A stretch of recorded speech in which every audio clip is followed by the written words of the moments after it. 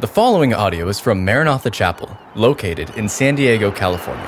For more information about Maranatha Chapel, please visit www.maranathachapel.org. I have a very amazing message that I am very excited to share with you. So if you have a Bible, open it to the Gospel of Matthew, chapter 10. We're just going to be looking at the first 4 verses. The title of the message is, In the Name of Jesus. Would you say that out loud with me? In the name of Jesus. And I want you to know, and hopefully by the end of this message, you will realize that you, not just me, or not just pastors, or ministers, or evangelists, or missionaries, or whatever, but you, as a disciple of Jesus Christ, have been given authority in the name of Christ, and that you can say, in the name of Jesus, and God will do great and mighty things. Amen? So let's bow our heads and pray. Gracious Heavenly Father, I thank you for today. Thank you for all those who are here, right now. And we welcome those who are watching, joining us online, wherever they may be. And may we hear what the Holy Spirit desires to share with all of us. Lord, more than knowledge, though it contains knowledge, more than information, though there is definitely new, fresh information. And your word, we pray that it will come alive. And Lord, may the seed of your word blossom. May it take root. May it grow. May it become healthy and fruitful and bear the fruit of the Spirit, love and joy and peace, all the fruit of the Spirit in our lives for such a time as this. We ask all of these things in the worthy and precious name of Jesus. And everyone said, amen. Okay. We've only got, I think 3 main points or whatever. So the first one is Jesus calls every one of us to be his disciples. You're not just a Christian. You're not just a believer. You're more than a follower. The biblical word for us is that we are disciples.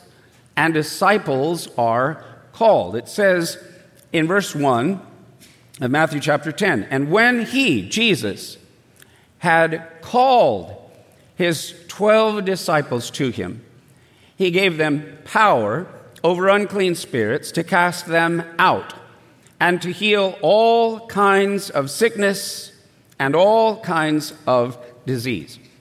Now, if you have a pen or a pencil, I like to, mark up my Bible. I want you to underline the word called. The kingdom of God is the kingdom of the called. The called are not just people that are called to do ministry stuff, but every son of God, every daughter of God, every individual child of God is called.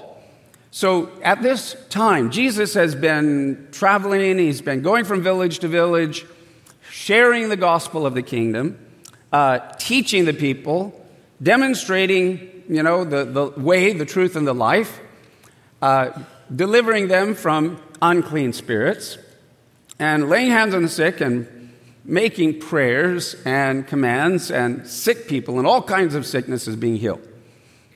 But now Jesus called his 12 disciples around him. And the reason that he called them is, he says, now you've been with me, and you've seen me, and you've followed me, and you've believed me, and you've been with me, but now I'm sending you right now. Not after, when I raised from the dead and ascended to heaven. Right here, right now, while I'm with you, I'm sending you to the next village there, the next village there, and he starts sending them out. And so this is the calling. What I want to try to do this morning is say, a lot of times we study it and it's like, well, okay, that's cool. I believe that, and they did that with him then. I'm glad that I know that, and I believe that. But what I want to make the connecting dot to is what Jesus did with them then is what he wants to do with us here today. Okay? So He calls you, and he calls me. Now, I put this scripture in your notes because in the Gospel of John, chapter 15, after Jesus has been with them for some time, 3 years almost, he goes, I'm going to let you guys in on a little secret.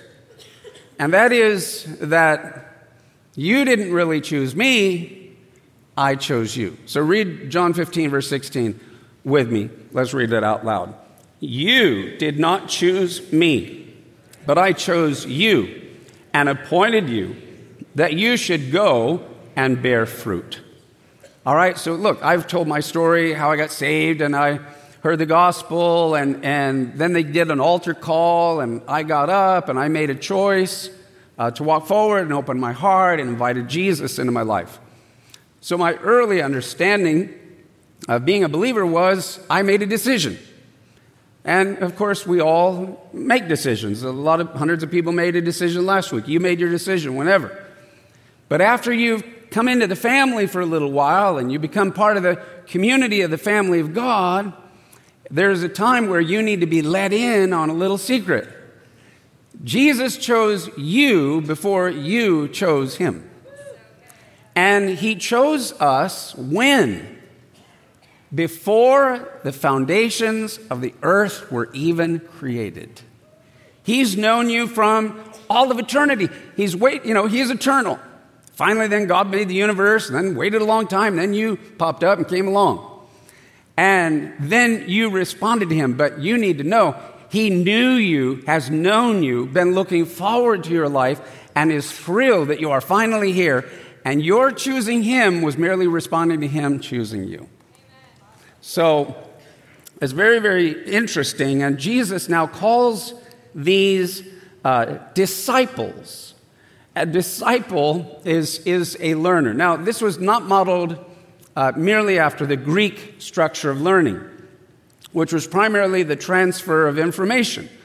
You know, there's Greeks and philosophy, and they had some pretty smart guys. And they would got all this knowledge, and they philosophize about things. Then they would get pupils and students, and they would give them their knowledge and their philosophizing and their thinking and their information. And then those pupils would grow up, and then they would become teachers, and they would get other students, and so it would go on like that. But the Jewish model of learning, it did include the transfer of information, but it was deeper than that. It was more than that. It was about the transformation of life. And interestingly, it's not like, random, Jewish people could just say, man, I really like Rabbi so-and-so. I'm going to go be with that guy and learn from him and be his disciple. It was the other way around. The rabbi chose who the disciples would be, who the students would be. So that's where you and I are in. And then the rabbi at that point, he would say, so here's how we're going to learn. You're leaving your home and you're going to come stay with me. Literally, like all the time. Every day. Where I sleep, you're going to sleep. Where I eat, you're going to eat. And I want you to follow me, learn from me. I'm going to teach you, but more than teach you, I'm going to model for you. And then I want you not only to learn what I say, but I want you to do what I do. So that's where you and I have been put together to follow Jesus. We're literally to stay at the feet of Jesus, to follow his heels. The rabbis had a saying, let your house be a meeting place for the rabbis and cover yourself in the dust of their feet and drink their words thirstily. The idea was that a good disciple is the one that is so close to the rabbi's feet wherever he goes that the dust he kicks up, you want the dust of the rabbi on you. So guess what? Jesus wants you to follow him so close you get the dust of the glory of the presence of the risen Lord all over you. Can I hear an amen on that? So close. Stay at the feet of Jesus. Now, so that's the calling. We're all called to be that. So it's not just, Peter and John and James and all of them, and Mary and Martha, but it's you and I today. That's how it was intended to work from the beginning. When he had called his 12 disciples to him, then he gave them power. Underline in your Bible that word, power. We're going to drill down on that word. And this is a life change in the book of Matthew in the gospel.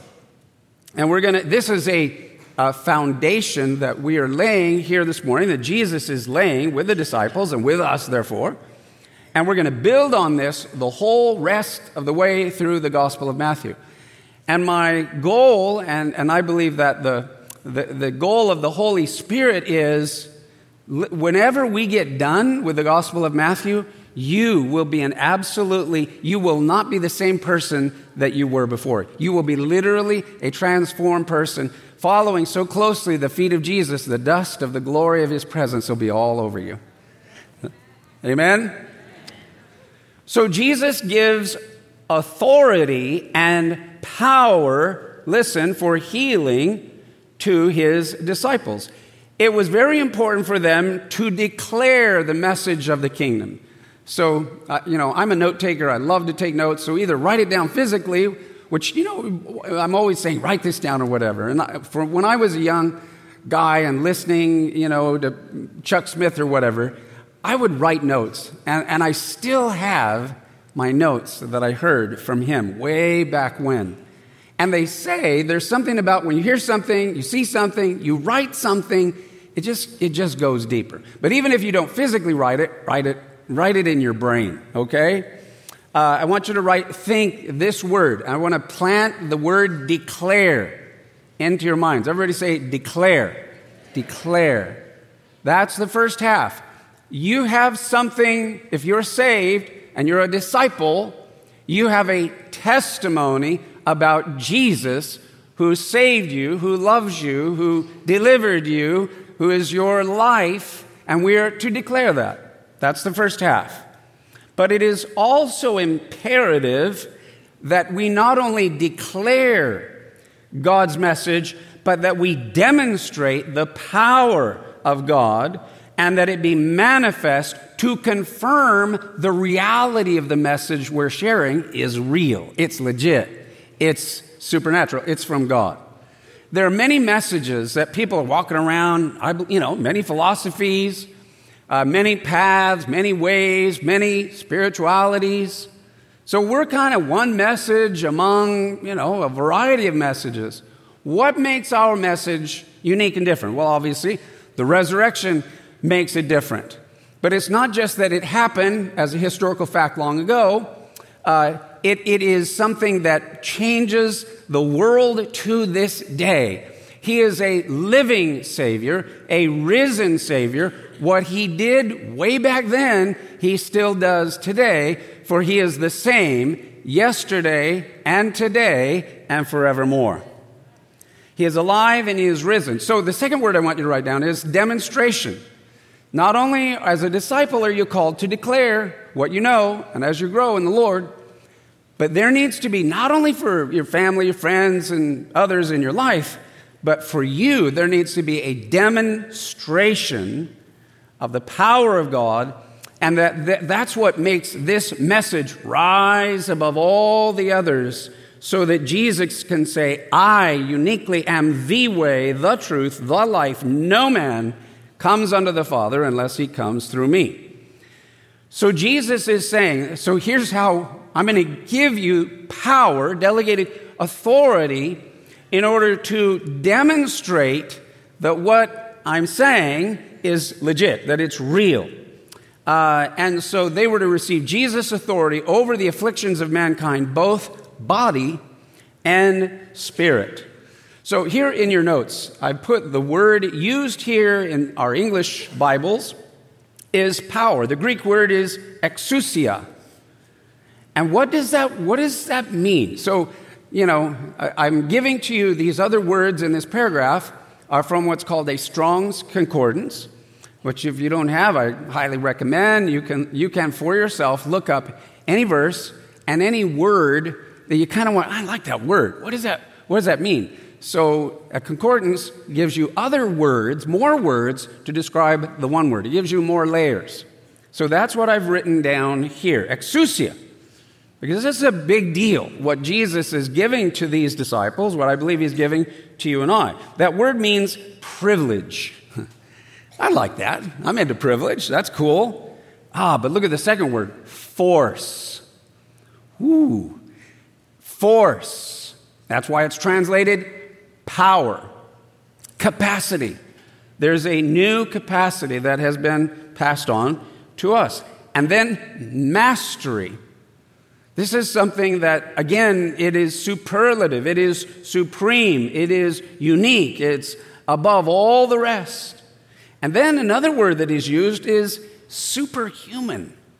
And right now, in the movies, they make these $100 million movies.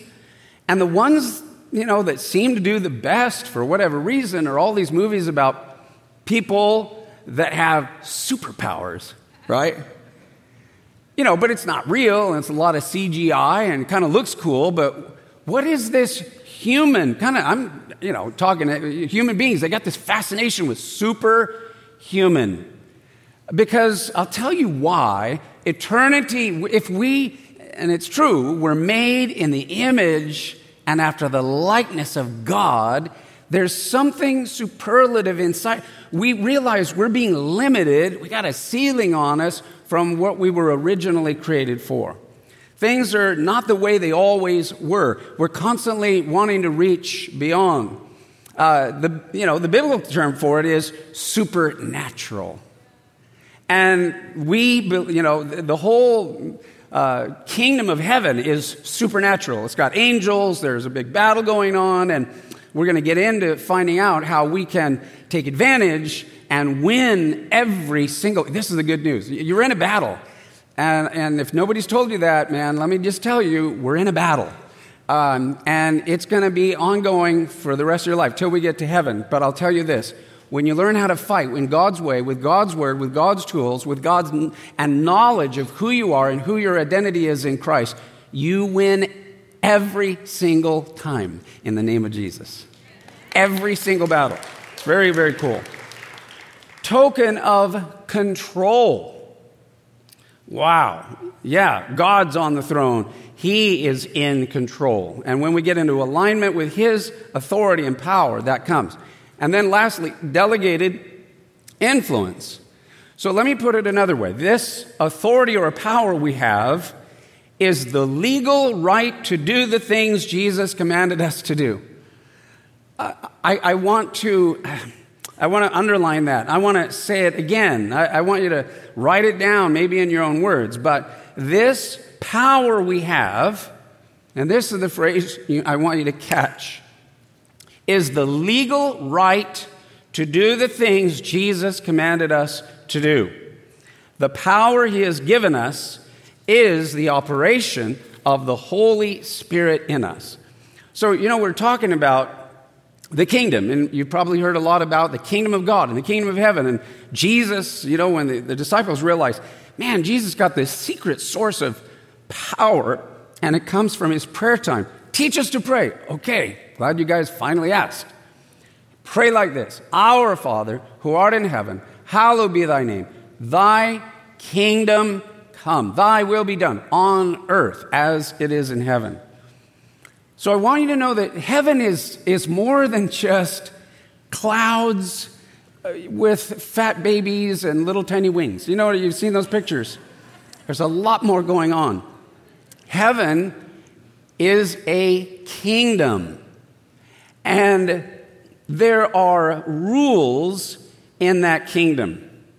And there are legal rights within the spiritual realm.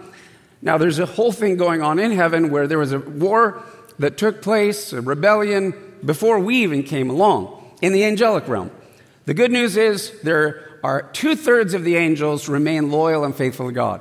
In any battle you're in, you must know that there are twice as many with you, for you, and behind you as there are opposing you. Always. They're outnumbered and outsmarted and outpowered. But everything in the supernatural realm, because it's going on all around us. We don't see it. We feel the effects of it, and we're getting bopped around, and sometimes people don't know, and many younger believers that haven't been taught the word or to grow, you need to grow to the level where you kind of start figuring out, so that finally somebody told me what's going on. There's a warfare going on. I got to wake up. And what do I do? So here's what I want you to know.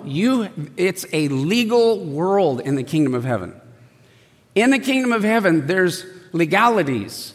And when you know what is your rights legally, here's the deal. The enemy is, he steps on ground that is not his. But he takes it because nobody else is doing anything with it, and he's a robber and a thief, and he steals and robs and kills and destroys. He's there, stomping around, and he acts like and says, it's mine, da da da da. But the reality is, no, it belongs to the Lord. It's kind of like the promised land. God said, go in there. Yeah, but there's already people there. And he goes, yeah, but they're not there legally. You have the legal right. What they're doing is under judgment now. The paganism, the demonic stuff, the sacrifice of children, they're there illegally. So you got to go in, though, and you got to put your foot on it and step on it and claim it, and I'll be with you, and I'll give you victory, and I'll give you deliverance, and I'll put the fear and the dread of you in them because of my glory and what I'm going to do, and they will have to yield and flee and leave. It's yours. But until you put your foot on it and claim it in my name, you can't have it. Does that make sense? What was true then as a metaphor is true in our daily lives. And many of us are living in a very small little territory. I'm just hanging on to my little corner until I die and go to heaven. But there's a lot more that God has for us. How many are ready for a little bit more than what you've had? So you need to know your legal rights. And then you can go in legally in the name of Jesus and go, no, you don't belong here. You are standing illegally on turf bought and paid for by my Lord and Savior Jesus Christ. Get out now. Bye-bye. And you're out. And it changes the game. So we must understand the power of this supernatural healing resides within us who are filled with the Holy Spirit. We can't heal anybody. But it's not just you anymore. There is someone, not just something, but someone inside of you called the Spirit of the living God. The Holy Spirit is equal to God. He has all the capacities of God.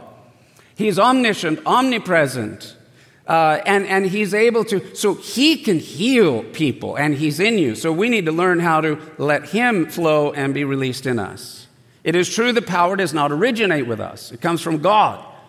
But it comes to those who are filled with the Spirit of God, and the will of the Spirit of God is to be released in us and through us to deliver people from demonic lies, strongholds, and illegally held ground, and also from diseases, and to bring healing and blessing. Now, what's interesting, so we've been doing that. If you've come here for the last year or so, you know that, I'm on this journey where the Lord said, okay, start praying for people. We pray for people every week, that come forward. We lay hands on them, the pastors and the elders, and we do that. But he said, why don't you pray for people on communion? And then get everybody to pray, and everybody engaged in that. We've begun seeing remarkable things. A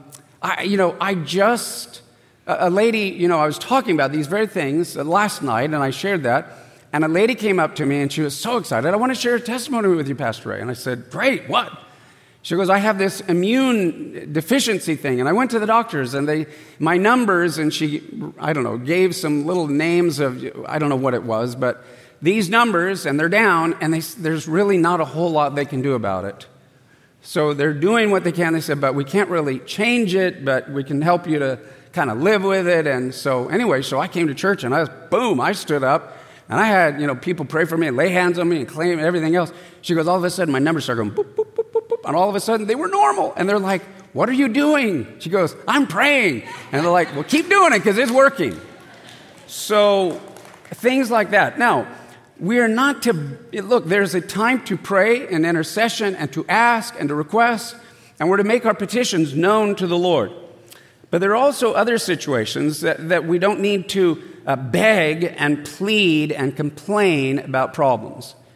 And I think that sometimes we think we're praying, but what we're really doing is we're begging God to do something. We're pleading with him to do something. You're all big and you're God and you're powerful and I don't see you doing this or that. And we kind of complain to him, and we don't see a lot of results in our prayers because you're not really praying with faith or exercising your authority in Christ. There's no faith in that. And the Bible says without faith, it is impossible to please God.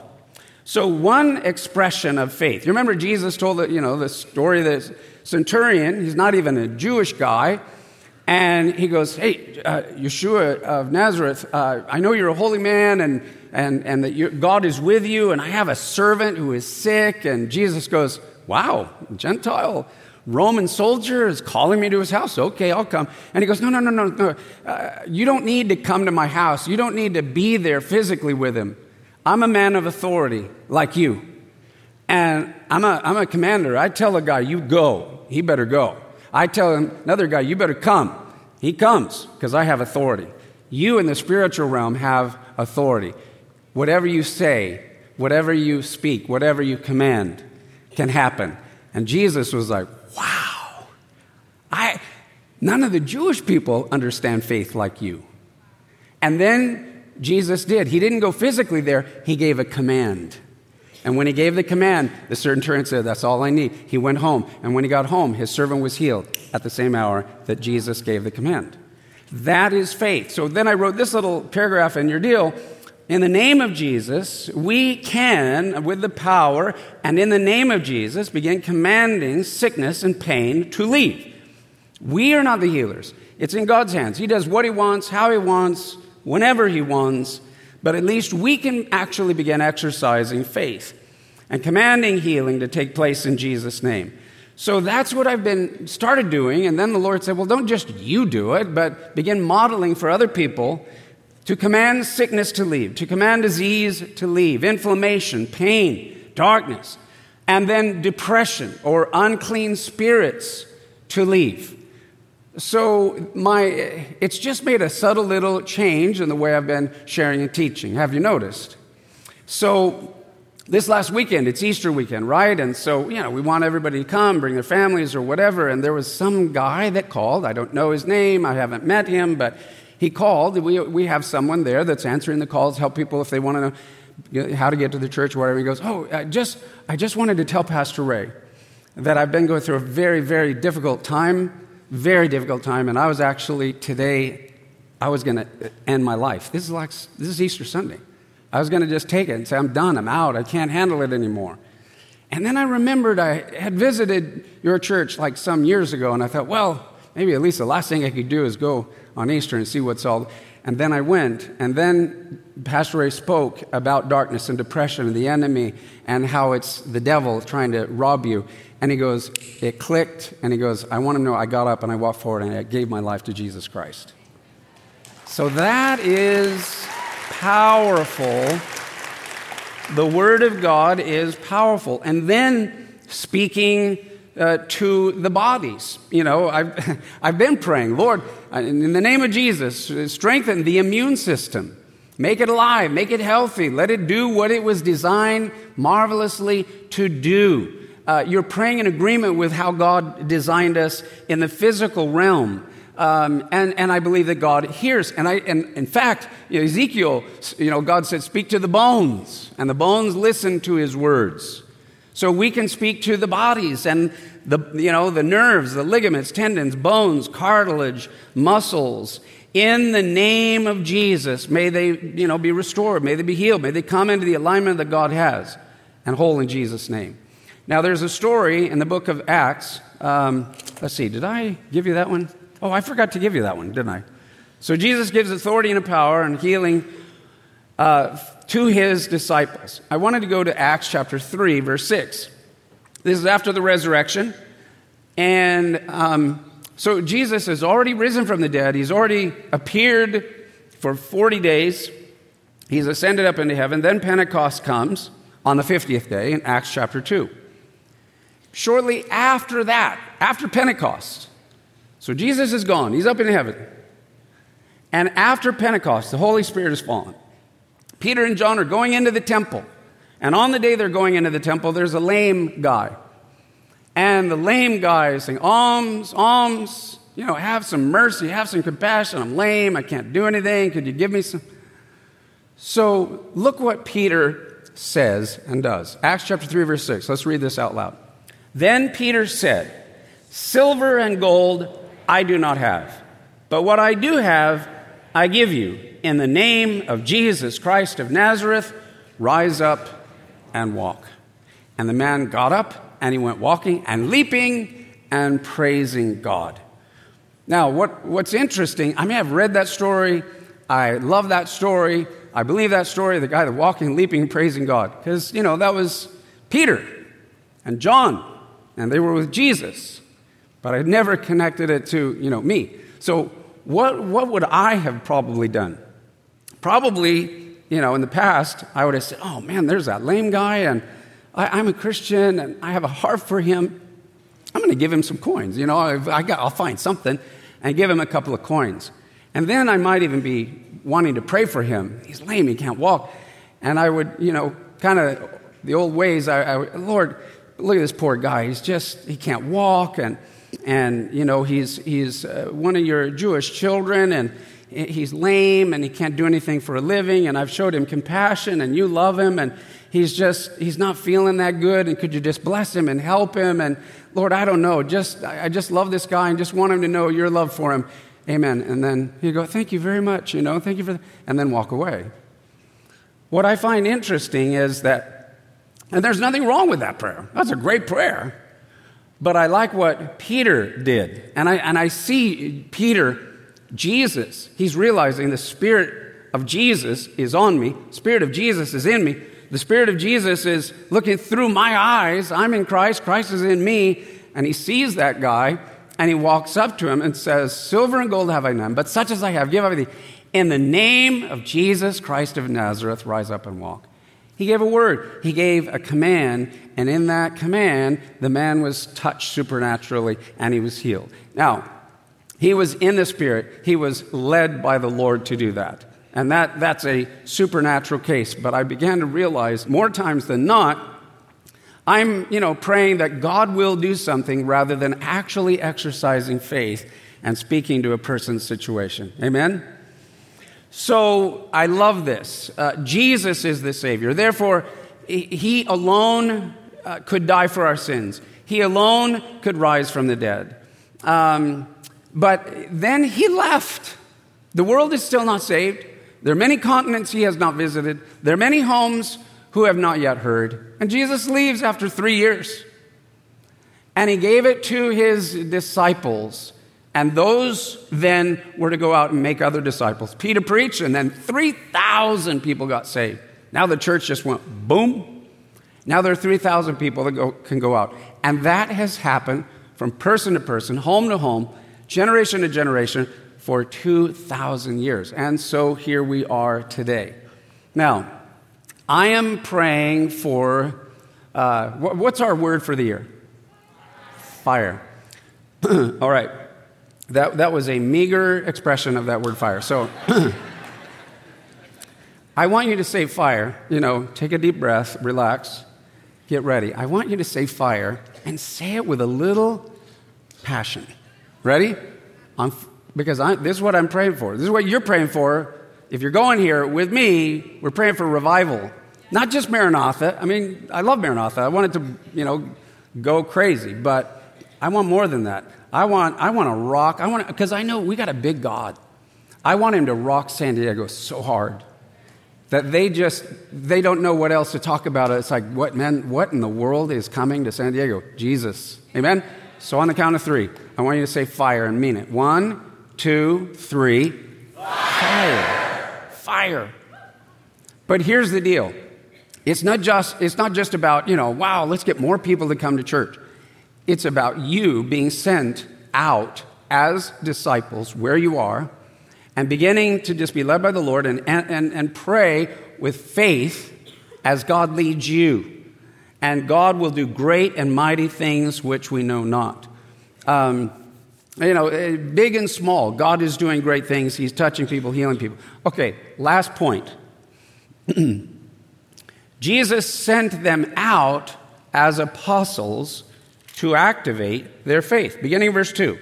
Now, the names of the 12 apostles are these. First, Simon, who's called Peter. and Andrew his brother, James the son of Zebedee, John his brother, Philip and Bartholomew, Thomas and Matthew the tax collector, James the son of Alphaeus, Lebbaeus, whose nickname was Thaddeus, Simon the Canaanite, and Judas Iscariot, who also betrayed him. Here, the disciples are called apostles, meaning ones sent out.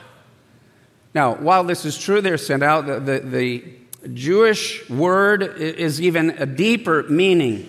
In the Jewish world, an apostle, in Hebrew it's shaliach, was not just sent out, but was actually considered a direct representative of the one who sent him. Such a one has the authority of the sender. This term apostle is very strong, and in context demonstrates Jesus was designating these 12 men to be his personal representatives from now on the earth. That now applies, I believe, to you and I. There are 4 different lists of the apostles in the New Testament, and in these lists, Peter is always mentioned first, Judas Iscariot is always mentioned last, but there are always the 2 pairs of brothers that are always mentioned, Peter and Andrew, James and John. Not only is this the family of God, but God loves families within the family of God. The main feature of the list is its diversity. Simon the Canaanite here in Luke is called Simon the Zealot.